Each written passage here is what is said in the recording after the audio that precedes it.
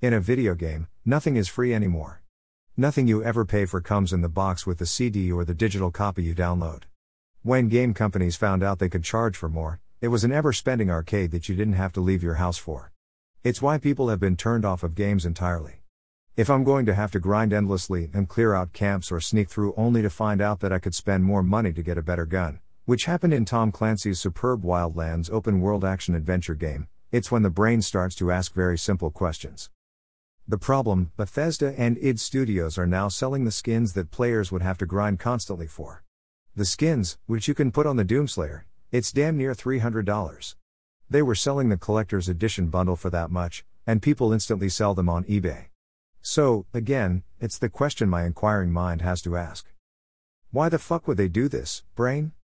It's simple as I mentioned before. It's about money. It doesn't matter if you are a great gamer or not, or even have the time to do it, paid DLC expansions are a way to keep people invested in games. I see this as nothing more than mocking the player for wanting to know the ending of a game that the player will not be able to experience themselves. Again, it stands to reason why YouTubers would support this.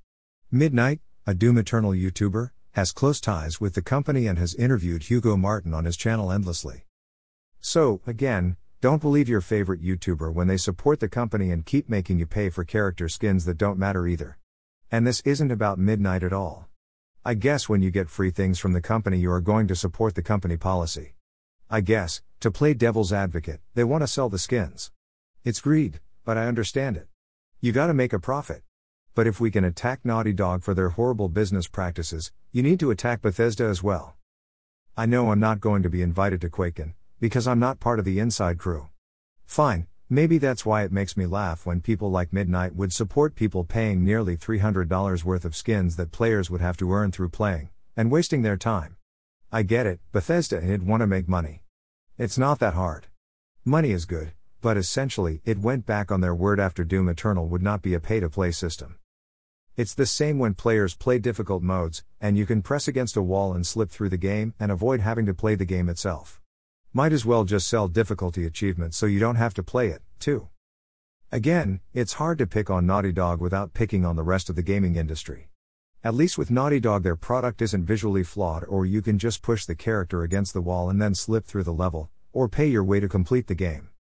Otherwise, this is a bad move, Bethesda and id.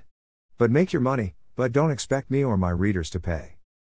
Louis Bruno is the author of more than 15 books, including The Michael Project, Book 2, The Lost Children of Eve, Thy Kingdom Come, The Disintegrating Bloodline, Apocalypse Soldier, Hierarchy of Dwindling Sheep. His books can be found on Amazon, Barnes and Noble, and Lulu. He can be found on Gab, https://gab.com/therealisbruno, Minds https://www.minds.com/lbruno8063/ and Parler https://parler.com/profile/Therial Luis Bruno/posts. Instagram at LBruno8063 and at Luis Brunofficialbook. He has written for The Intellectual Conservative and Ephemer. Also, he writes on https://luisbruno.substack.com, where you can support him directly, and where he will post one article a day. The bulk of his work will appear on Substack officially. Also, he can be found on Our Freedom Book https://www.orfreedombook.com/therealisbruno17. His latest, Come Home in 1, a dark fantasy novel, is out now at lulu.com.